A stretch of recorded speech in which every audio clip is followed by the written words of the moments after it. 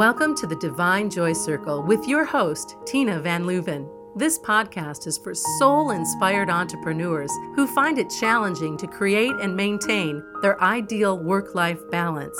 Listen in and experience how you can let joy be your guide to creating money, miracles, and true wealth in all aspects of your life and business. Hi, I'm Tina, and thanks for taking time out of your busy day to join me here inside the Divine Joy Circle for today's episode, as we'll be talking about what are your guilty pleasures. I was having a really interesting conversation in our Facebook the other day, and by the way, if you haven't joined the Divine Joy Circle for Soul-Inspired Entrepreneurs Facebook group, then hop on over and come and join us. Great conversations happening there. And this is one of them. I was asking everyone, have you ever set an intention and felt really committed to your intention manifesting? And then when reality sets in as to what this will actually require of you, that you find yourself shrinking back and resistance creeps in and you find yourself procrastinating, even if the required action steps are something that you actually really enjoy. And it may seem odd as to your own way. Well, whenever you commit to expanding any area of your life or business, it calls for expansion of consciousness, which means that everything which is simply not resonant with the new intention has to go. That's also known as sabotaging yourself, not doing what you said you would do, or what you know you need to do or not do, and so on, right? Well, when you realize that this is simply a matter of bringing into light what may have been hidden from your awareness before, and you give yourself permission to take the time you require to let all of you come into alignment, then magical happens. You have just given yourself permission to be who you are, as you are, where you are. The judgments drop, and you stop shooting on yourself as you release the rules that you had agreed to live by. You know those rules.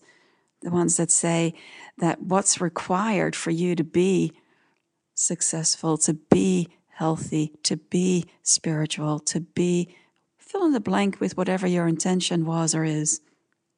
And I had just discovered how I had unwillingly set myself up to dim my light right after engaging in any activity that would increase my vibration, radiance, my joy. I absolutely love Kundalini Yoga. It's in fact starting on a 40-day Kundalini Yoga challenge that ignited the inspiration for the 40-day journeys that I've created over the last few years. And, I love Kundalini Yoga. I love that it combines breath, sound, movement, meditation. I love that it can be done on my own or in a group. And I love how the sequences make me feel so alive and radiant and light. And I also really love having body work done, and I have regular massages, acupuncture, other modalities. And ago, I started noticing that right after having done a yoga class or having had a treatment, that I would often really crave something sweet or salty. It just made no sense to me. So I just gave into it knowing that it would pass, and it always did, but it just was odd. Here I just had this amazing experience of feeling the energy increase in my body and just feeling vibrantly alive and light and delicious after yoga class, or feeling completely relaxed and nurtured after having a wonderful body treatment. And then the cravings would kick in. The day it dawned on me that what had been happening was that the moment that my body received support with increasing the flow of prana or chi or life force, whatever you want to call it, then bam, an aspect of me thought it was keeping me safe at that lower vibration, would do whatever it could to have my energy balance out again. So hence the cravings would kick in. And since I had quite a few deep clearing experiences over the last few months, of really old fears around being visible and expressing myself beyond my comfort zone, it is no longer necessary to dim my light to be safe. And voila, new moon came around. All of a sudden, I felt an irresistible urge to start Kundalini Yoga again. And guess what? No more cravings afterwards that used to zap my energy before. had also brought to light, a bunch of rules that I'd somehow agree to that stated what is required of me to embody my brilliance. They kind of reminded me of old monastic vows, religious vows, which basically say that in order to be a devotee of light, one must not enjoy any of the earthly pleasures. If you are a devotee of light, then money is almost blasphemy. Talking about money and wanting money is like talking dirty. And I'm sure that you have your variations of this as well. There may be certain things that are just supposedly not okay according to these rules. And so what's interesting there is that I looked, it had placed a crap load of judgments onto whatever we eat, drink, and the ways that we enjoy entertainment and all of that. And it had me wondering, who made up those rules in the first place, and why did I ever buy into them? And I'm not saying that it's not beneficial to your well-being to consume food that enhance vitality. Absolutely. But is it required? Well, maybe, maybe not. And is it beneficial to meditate? Sure. But is it necessary to embody your brilliance? Well, maybe, maybe not. Without all those rules in place, you are free to choose in each moment whether or not something enhances your joy or depletes it. This is why I feel in these times that we're in, it is so important to really get in touch with how you feel. How does your body feel? How do you respond to invitations, to situations? Do you find yourself feeling light, or do you find yourself feeling heavy? What may be really beneficial for one person may be detrimental to your well-being in this moment, and the other way around. And you may find that something that drains your energy today can really energize you tomorrow. A great example of that is I remember when going through my intensive 4-year healing school training that, one of the students there found that actually eating meat and having coffee and all kinds of things and chocolate might label as, you have to kind of limit your intake of those. It actually helped her to ground. And without having those foods and beverages, then she was actually, off with the fairies. She really needed that energy of that particular food at that particular time to help integrate the energy into her body. And for someone else, it may actually be really slowing your vibration down and be not supporting you at all. So if you strip all the judgments off all these rules, then what? Then you're free to choose in each moment, right? Actually supports you or not.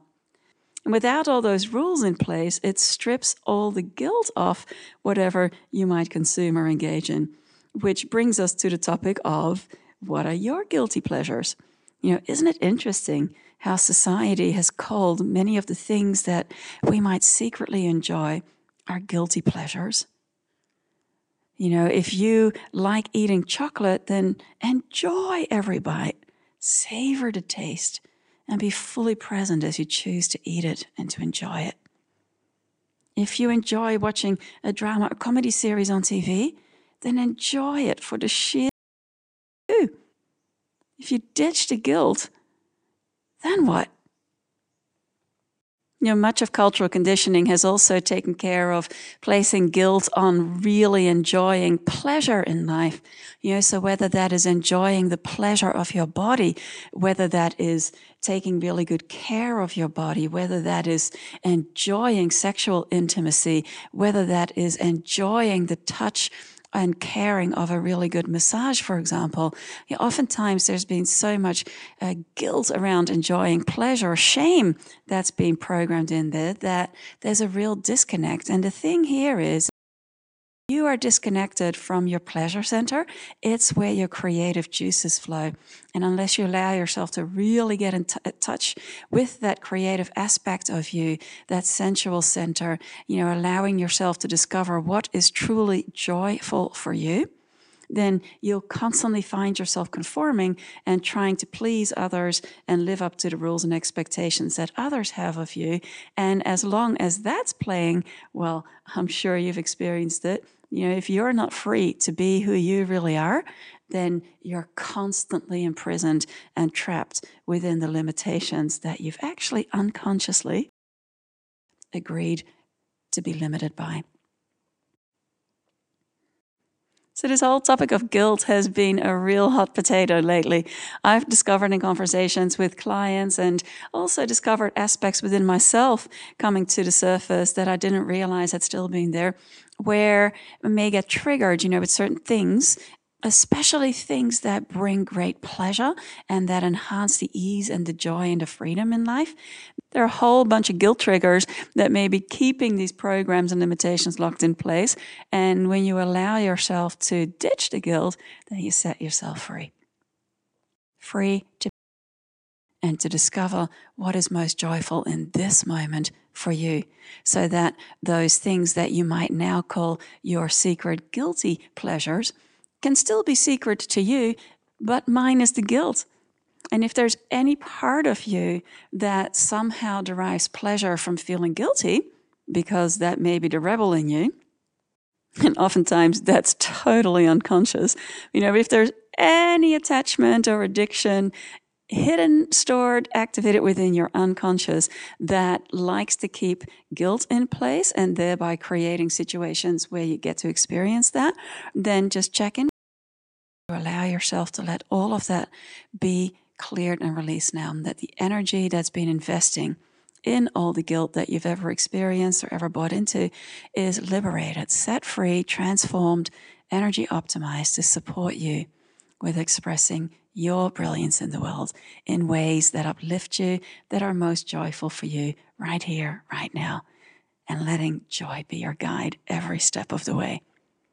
I'd love to hear from you how this topic resonates with you and what may shift for you. If you can relate to any of this, choosing to engage in activities that enhance your vibration, enhance you feeling really good, and then finding that you come up with some destructive habit or pattern to balance out the energy, if you like. It's like having mixed messages, crossed wires in your system, that somehow there's been a confusion that says healthy is toxic and unhealthy is not.